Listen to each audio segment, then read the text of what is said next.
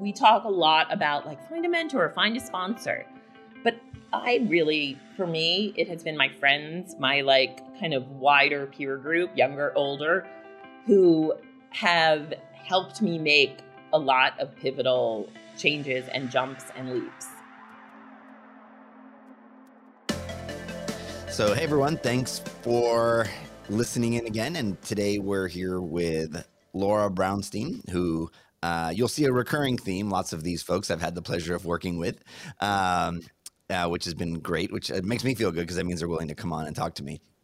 So I must have done something right. But Laura's had an incredible career, has done really, really amazing things, from working on presidential campaigns to producing TV shows. And I mean, we're going to hear all about it, but better to hear from you. So Laura, could you tell us a little bit about yourself? Hi. First of all, number one Fano fan. So that's one of my primary, moments, one of my designations. And we definitely had some pivotal moments together. Yeah, we have. We totally have. So right now I'm lucky enough to be the SVP of brand and creative at Clear, which many people probably know from the friendly people at the airport that help you get through security faster, but has a lot of kind of uses, helps you get into games, proving your vaccination when that's necessary, and all kinds of good things like that. And this is a long way from where I started. I think I've been a storyteller my whole life, and my career has just been about telling stories in different places. So, all right, cool. I've already sort of like picking up on a theme. Okay. I saw, you did production, like I'm assuming straight out of school, but something I like to kick these things off with, or these conversations off with, is when did you feel like you had a sense of what you wanted to do? For a lot of people, it's when they kind of like pick a major. For some people, that, it's like a forced thing. But when did you feel like you had a sense like this is what I want my work to be? I remember writing stories in my fourth grade language arts class. And Mrs. Cannell was very tough at Upper Nyack Elementary School. And I wrote a story about mermaids falling in love, of course, that she really loved. And it was a moment that really kind of solidified how much I liked to tell stories. I knew I loved to read stories, as an only child, especially. I was a huge reader, and not to out our ages, but when you and I grew up, there was a lot less video content to enjoy, a lot less content in general. So after you watched the show that was on right then, you watched the Brady Bunch when you came home from school. And then as an only child, it was pick up a book time. And, a lot of the books I read featured women who found their kind of independence and success writing and telling stories, which is not something someone should push into. But, Little Women, Louisa May Alcott, the main character is a stand-in for her and is all about telling stories and writing. And that always really resonated with me. So I think I always knew I was going to tell stories in some way. As Jewish parents in the 80s, my parents, expected me to be a doctor until my D+ in freshman bio at Cornell. And then they were like, okay, so maybe not on the doctor thing. Seems like you're good at a couple other things, so let's go with that. And I didn't tell them that was largely because bio was at 9 a.m. and I was too hungover to go to class most times freshman year, first semester, because it was all very exciting. So, I think I always knew I was going to tell stories. I was always fascinated by politics. and knew I would do something in between. And, one of my I grew up in a great place, but I didn't necessarily go to a high school where being smart was cool, especially for girls. And I worked a lot, I think, on finding ways to be heard while not sounding like I knew too much. And, a lot of the classic tropes that you read about women kind of cutting their own power when they talk, I was 100% doing. There was a lot of I don't know, and maybe. And I learned that when I raised my hand in class, if I sounded unsure of what I said and didn't use big words, it was better received by those around me. And I will never forget, and I've told him this story, my freshman year of college, I was in a writing seminar with the boy that I had a crush on. Like the boy that I sat and listened to him play guitar until 1 a.m.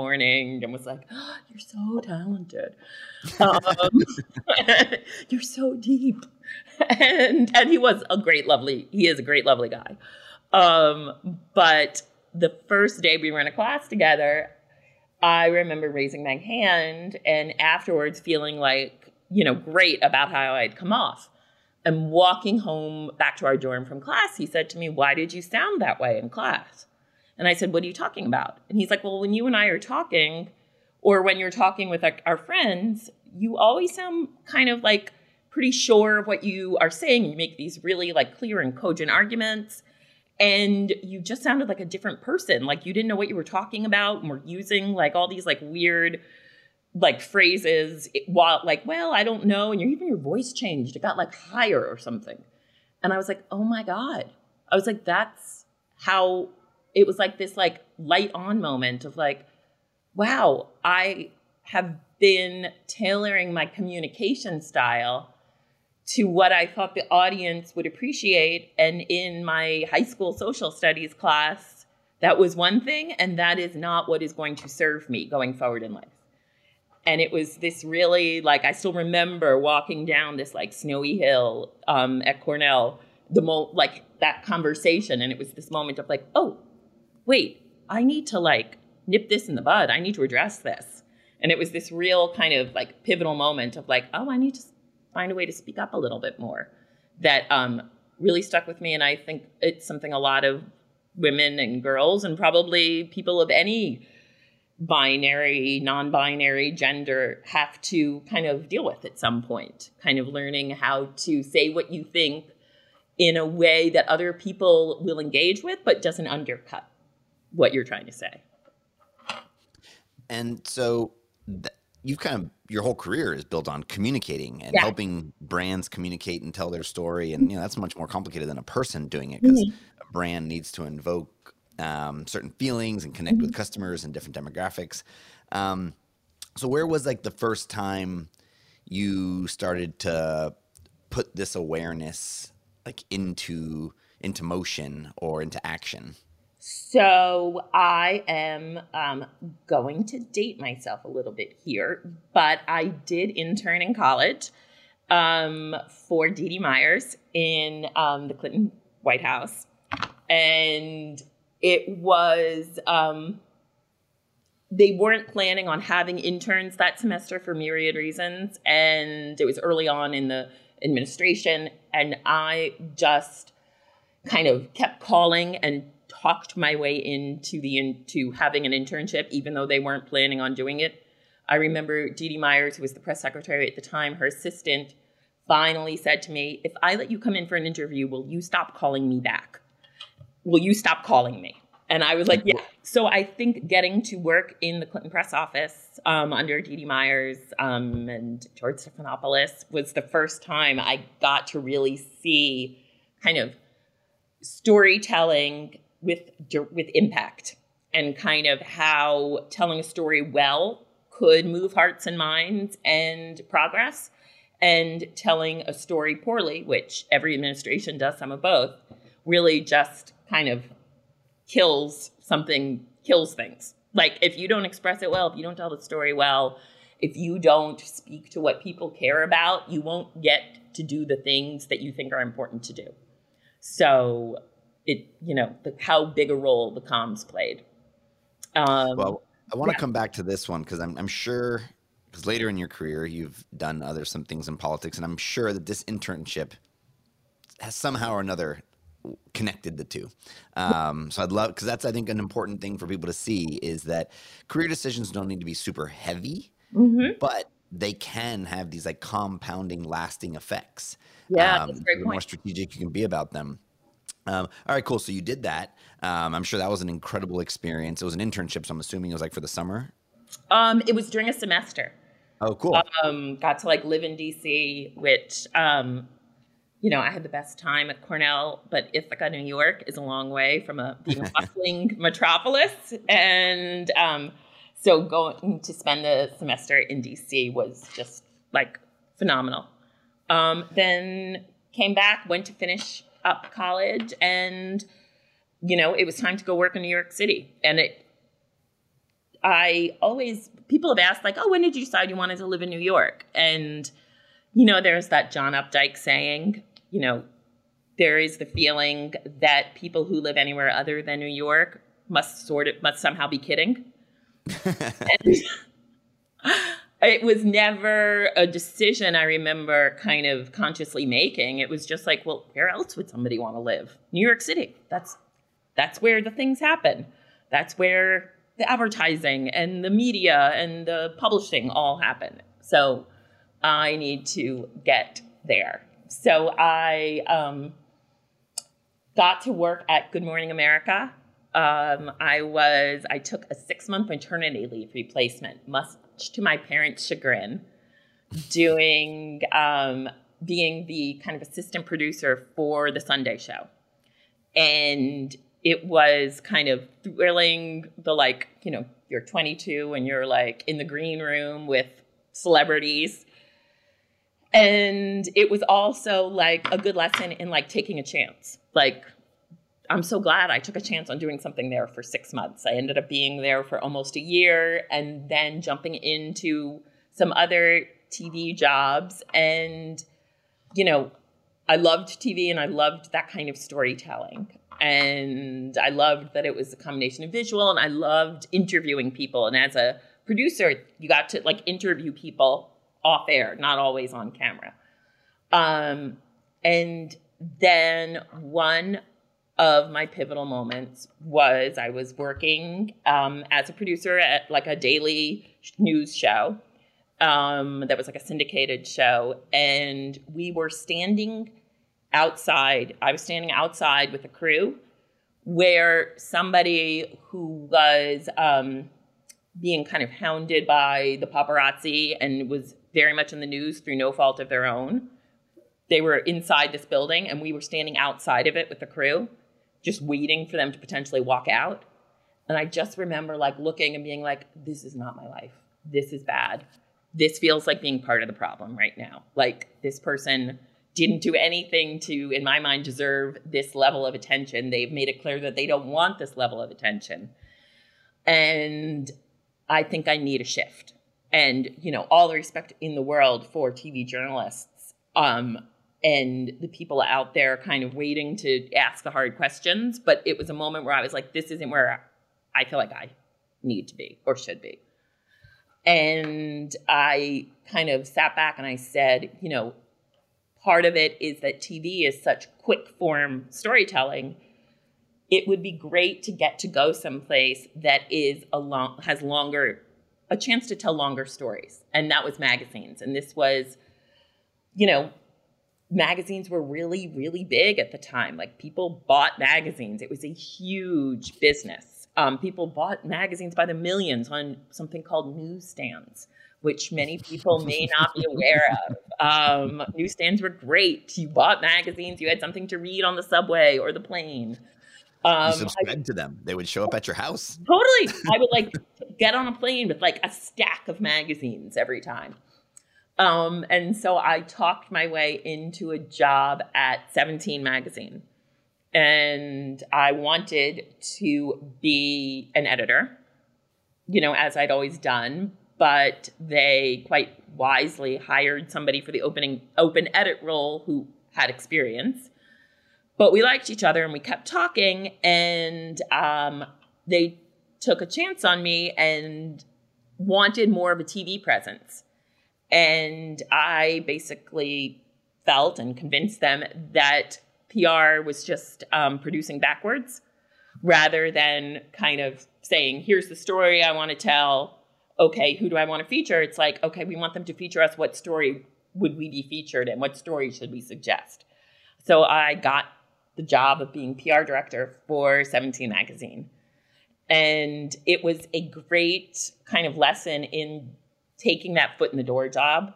Like, I didn't think I wanted to stay in PR, but I'm so glad I had 2 years doing magazine PR and then 1 year doing corp comm at the company that owned 17, because knowing how to like think about public relations and media relations and how to tell your story via earned media, I think is a skill that is never not useful.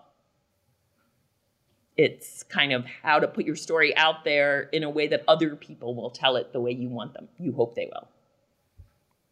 And how'd that come about? You just like apply to it, or like, well, you know, that's early in your career. You got a director job. I don't know if that was your first title. You were there for 3 years. So, you know, yeah. But you know, that's like, you didn't have that experience. You built that experience. That was a big, yeah.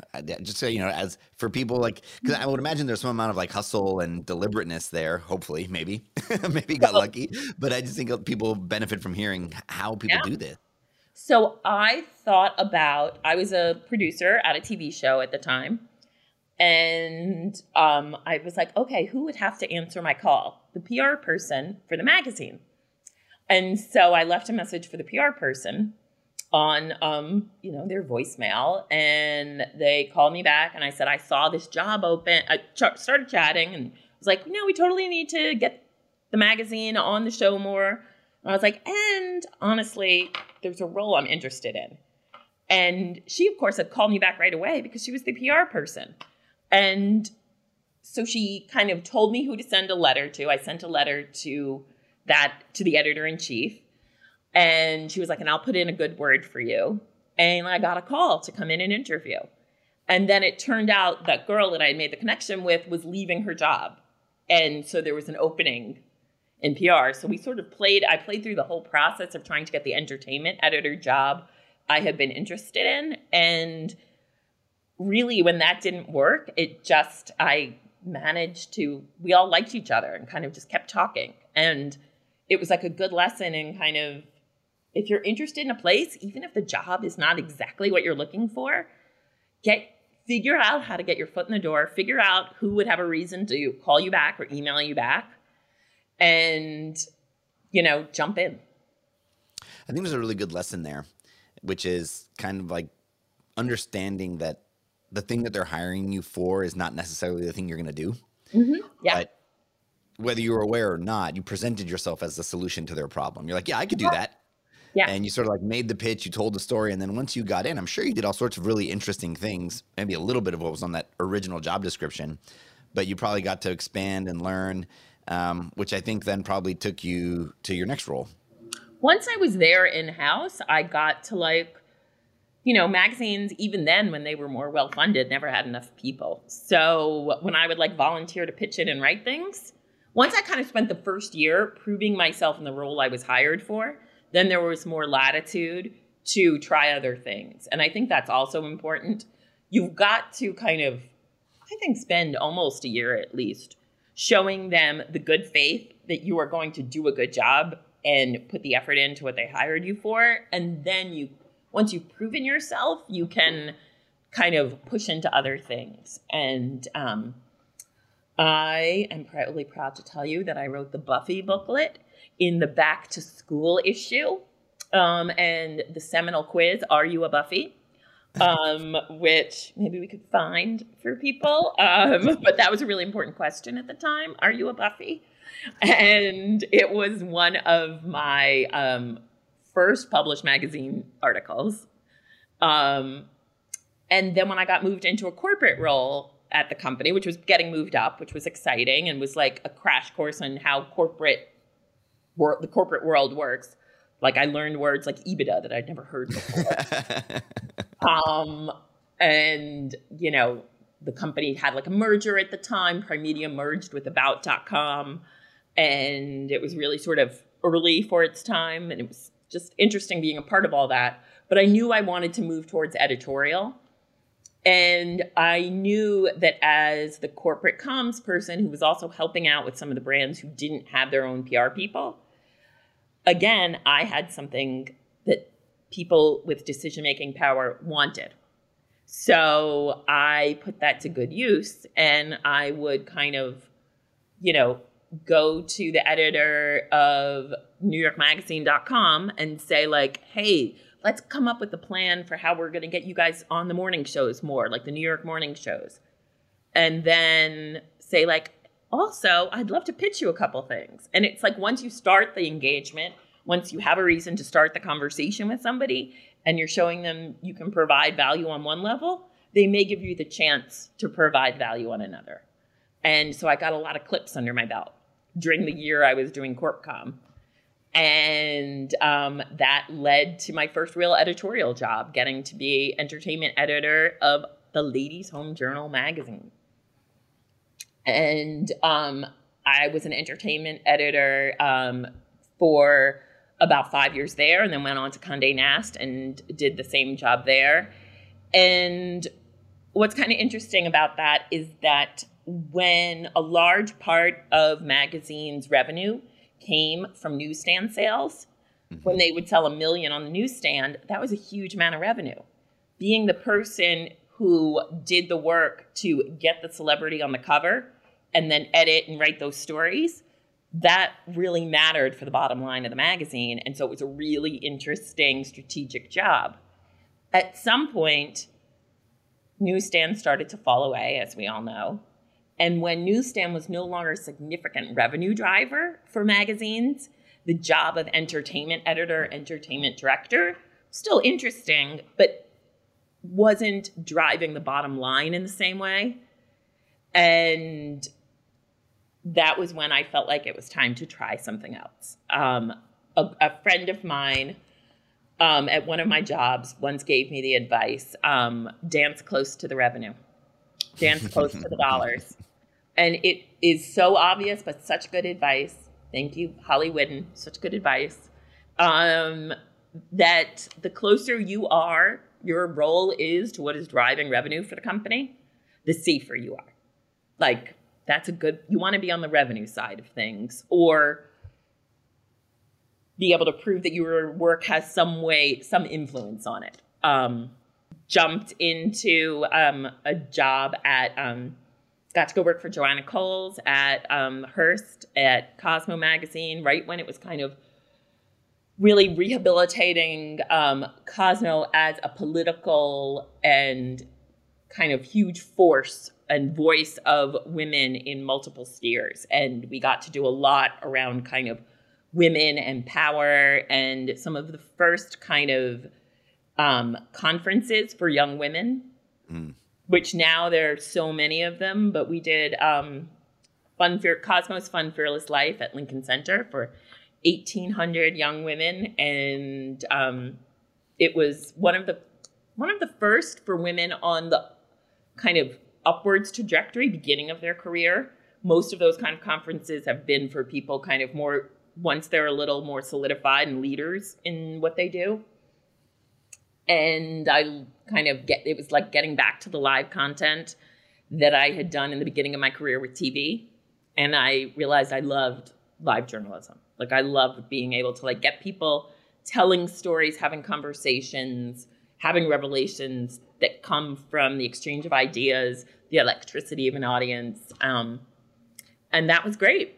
While I was there, I also kind of got to develop and launch Airbnb magazine, which is a partnership between Hearst and Airbnb. And that was my first exposure to like hyper-growth startup culture, because we worked really closely with the Airbnb team and they were all brilliant and intense. And I kind of saw this whole new world that was really on the ascendancy, and started to think that, media wasn't the only place to tell good stories, and brands were kind of using storytelling in these kind of innovative, cool ways, and had the resources to do so, sometimes more resources to make good content than the media entities themselves.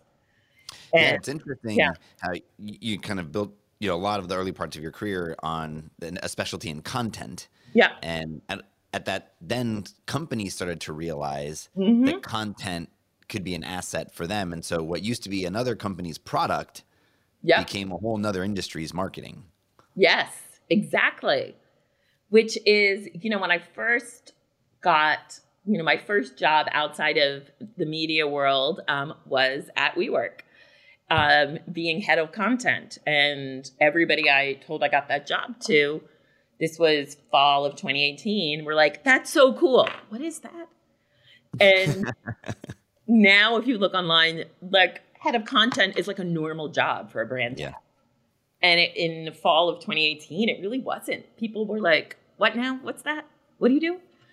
And, parachuting into WeWork felt like entering another dimension from... How did that happen? Like, so you did this Airbnb magazine, which I think was a huge success. Yep, it was great.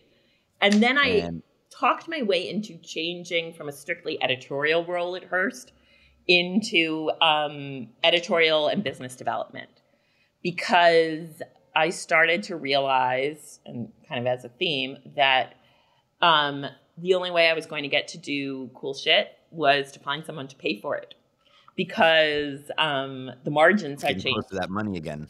Exactly. It was like realizing like, oh, I got to get closer to the money, closer to the revenue, and started kind of saying, okay, I want to do a whole thing on women in tech. Great. I'm going to go to CES and talk to a bunch of people and bring in some sponsors. And that was not typically what an editor did. But I realized that was how I could do the storytelling I wanted to do. So the next thing I worked on and kind of developed and then closed the deal was a magazine for Bumble. Whitney Wolfe Herd is phenomenal, and we covered her very on and had her speak at events really early on in Bumble's trajectory at Cosmo. So we'd known each other for a couple years, and that was a lot of fun developing that magazine for them. And that really, once that kind of came together, it really showed like, oh, this is a real job. Like, companies need someone in-house to do this. So I said, okay, if I want to do this, I made a list of kind of all the companies in New York that I would most want to go to.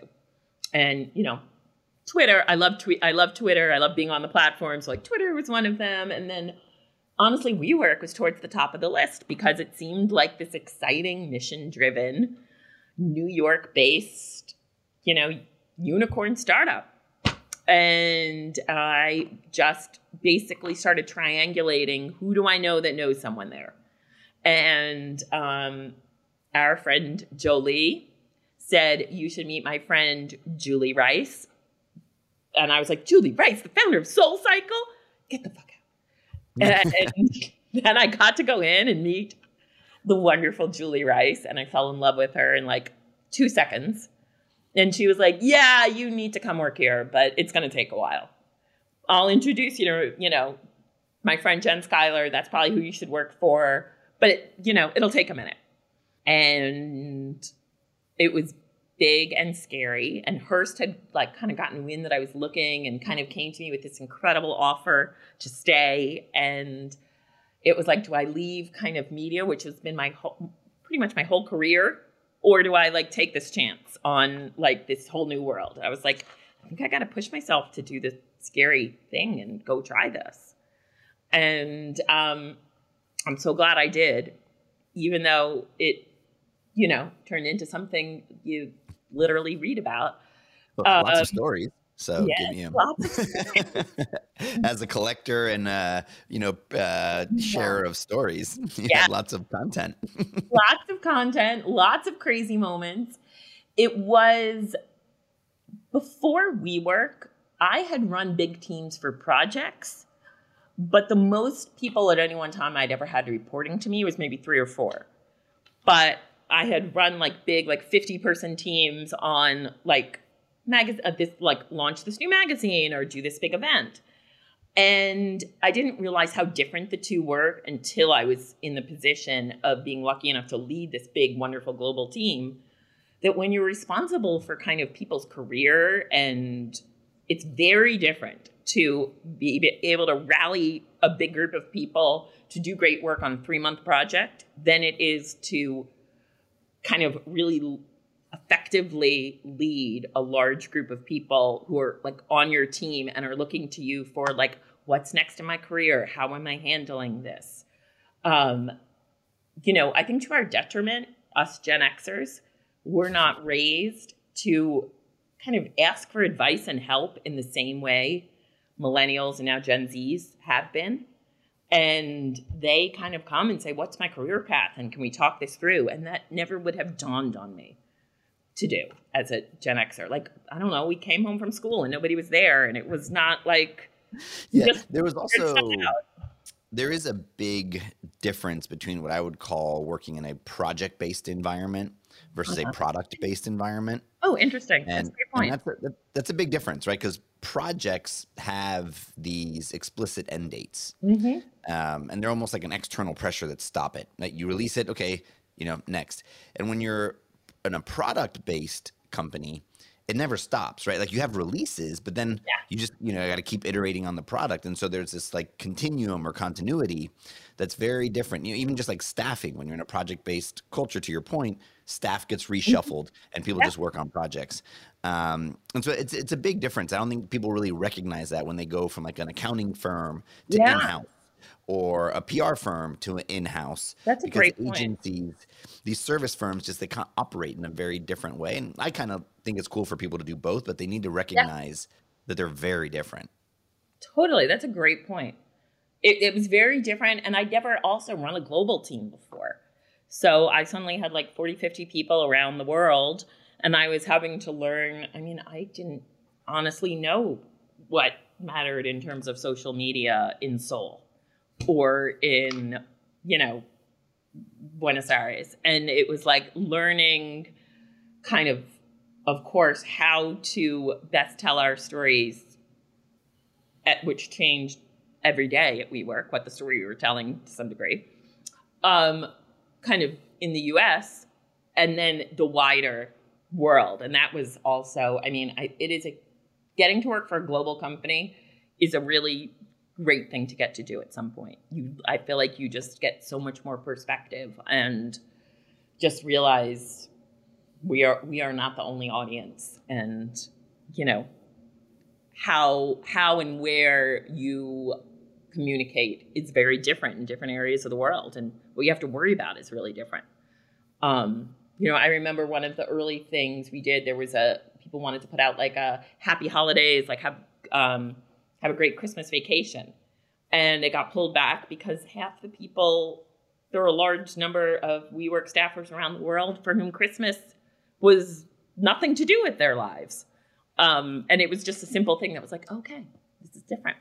But WeWork, you know, was crazy and thrilling in like the crazy shit we got to do.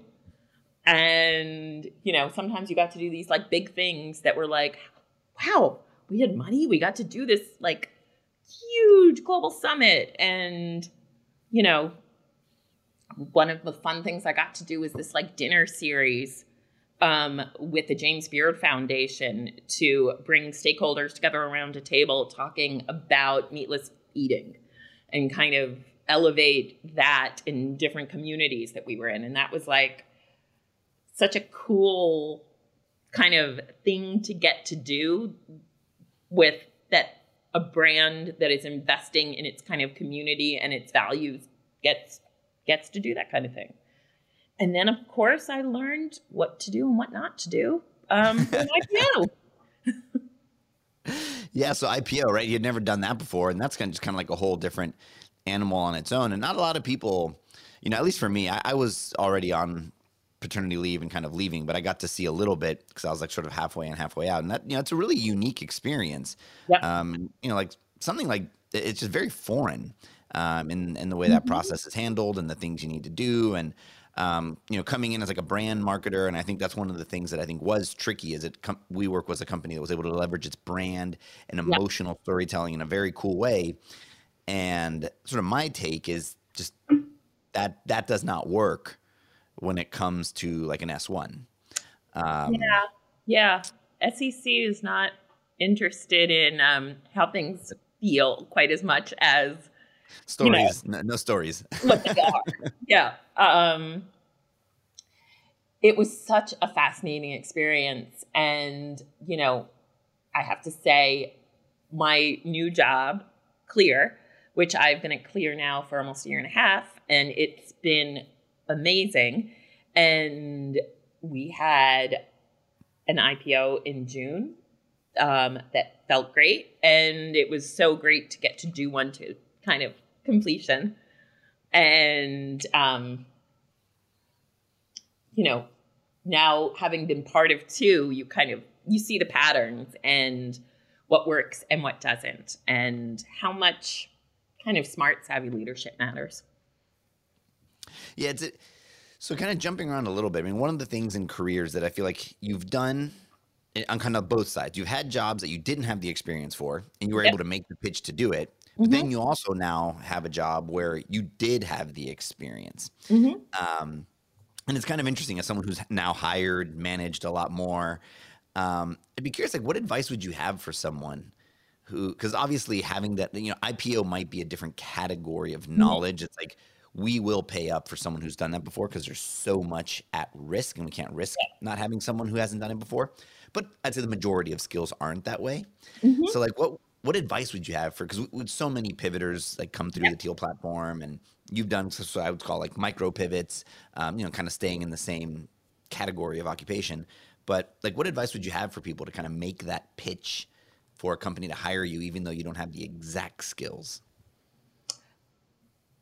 I think it's always kind of, you have to like look back in what you've done and find what is pertinent to the company's needs, even if that job wasn't expressly, didn't seem like a job that would have those responsibilities. So kind of just being able to see what the company is needing and kind of say, like, I did find specific examples in your career of, maybe it was when you were doing something completely different, but you had an experience that would be relevant. Just being able to cite specifically, like, I dealt with this, here was the issue, and here's how I solved it, and here was the result. And I think with job interviews, and at this point, I've had the benefit of interviewing a lot of people and being on a lot of interviews, the more you can show concrete, I did this, like, here was the problem, here is how I handled it, and here was the result, kind of beginning to end. And again, it's telling a good story. It's having a beginning, middle, and end. The more a prospective employer is going to take a chance on you. And I think also, something I always ask in interviews is, what are your pain points? And what can I make better for you coming into this job? No one doesn't like that. No one doesn't like someone saying, how can I make your life easier? And then when they tell you, hopefully honestly, like, here are my pain points, here's what I need, then you can say, like, that makes sense. Here's how I would address those needs. So get the person to tell you what they really need. One of the biggest themes, and I kind of haven't directly hit on it, but I think I've mentioned some things. I am a big believer in your friend mentors.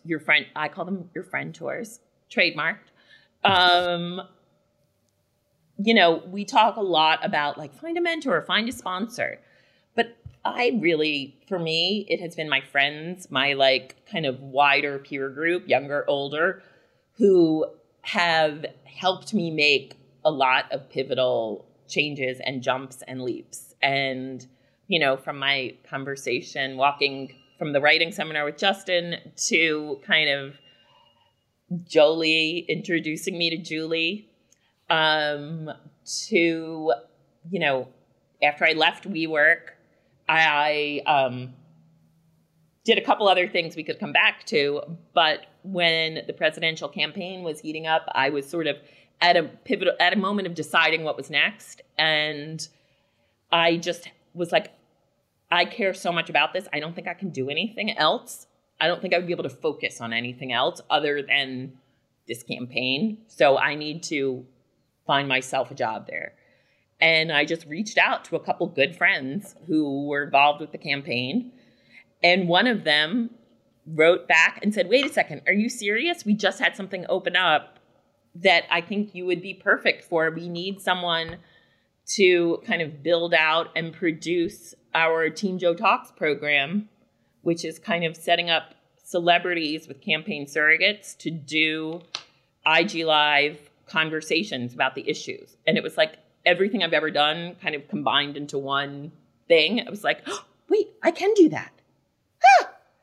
And I got to like take things I actually knew how to do and play a role in the last few months of the campaign, which was literally a dream come true. And it happened because of a friend. And then one of my best friends from WeWork, Maria Camella, was the one who said, and our friend Maria and our friend Catesby had gone from WeWork to Clear, and they said, hey, you should come over here. Let's come talk. And so I just think it goes back to like your friends, your relationships really matter, and invest in them and be true to them because they will help you move forward. Yeah, and I think a lot of people struggle taking the long view with their career. They think very short term. It's like, oh, this person was my manager. It was a bad relationship. And look, I can't give everyone the benefit of the doubt, but context, environment, you just never know. And I just, I don't know. I'm kind of try to be on everyone's good side. I've definitely not succeeded at that. But as I've gotten older, I'm not going to say wiser, but older, I've kind of become more aware of that because I've gotten to see it. Yeah. And that these, Cal Newport is a great writer, calls it career capital. And it is, it's these investments and it is career capital, these relationships, they pay off. And I'm sure that you worked on, in the White House, earlier in your career, maybe you even crossed paths with some of those people, to getting to work on a presidential campaign that won a successful presidential campaign. Yes. On top of that, I think is pretty remarkable. It was a real thrill, and it really there is like a thread of people I met in all different kinds of places that led into that. And, even being here, honestly, you may or may not remember, but you and I didn't really ever work together directly. And when things were sort of wrapping up at WeWork, I was like, all right, I need to just have some conversations with some good, smart people and figure out what I want to do next and take a second. And I just kind of cold texted you or emailed you and was like, hey, we don't really know each other, but I hear such great things. I want to know you. Can we get coffee? And you wrote right back and we're like, yeah, same. Great. Next week. I remember we went and had coffee at Black Fox downtown. Yeah, exactly. And I was like, and you were then very kind to meet with my wife around some business ideas she had with content, and it was really cool. And I think it's kind of like this investment in relationships. I don't think you're giving yourself enough credit. Maybe going back to that college theme on your deliberateness, right? It's like, oh, I got lucky. No, you reached out to the person. It's just like consistently, it seems like you were really doing a very cool balance of strategic and opportunistic action. Right. Wow. You had an idea of where you wanted to go, but then you were also very open to what the world would present to you. And I don't know, I think you've had you're still having, you've got a lot of work ahead of you, but a really cool career. I have a lot of work ahead of me, but. Well, thanks so much for the time. I appreciate it so much. You and I think are talkers. We could do this for hours. But if folks wanted to follow along with your work or anything you wanted to share with them where they could, follow along with the amazing things you're doing, how do they find you? I am pretty active on Twitter and Instagram at Laura Brownstein. You'll get to see my Wordle score and what mischief my kitten is making, and also maybe some more career relevant content as well. But Awesome. Dave, this is great. Congrats with like what you're doing with Teal. When you told me the idea, I was like, it was one of those like clicks, like we need that. That is smart. I'm so glad you're doing it. And, you know, I love listening to podcasts and stories about people's trajectories. So I'm psyched for this. Thank you. Thank you so much. I'm excited for everyone to hear your story. Thanks, Dave. And that's it for this episode of Nonlinear. If you enjoyed today's conversation, make sure to subscribe, share, and rate us wherever you're listening to the show. You can learn more about Teal on our website, tealhq.com. That's Teal like the color, TEALHQ.com, or follow us on social media at Teal_HQ. Thank you so much for joining us, and please tune back in to keep hearing about how we make the decisions that shape our career. The Teal Career Paths podcast is produced by Rainbow Creative with senior producer Matthew Jones and editor and associate producer Drew McPowell. You can find more information on them at rainbowcreative.co. Thanks again. We'll see you next time.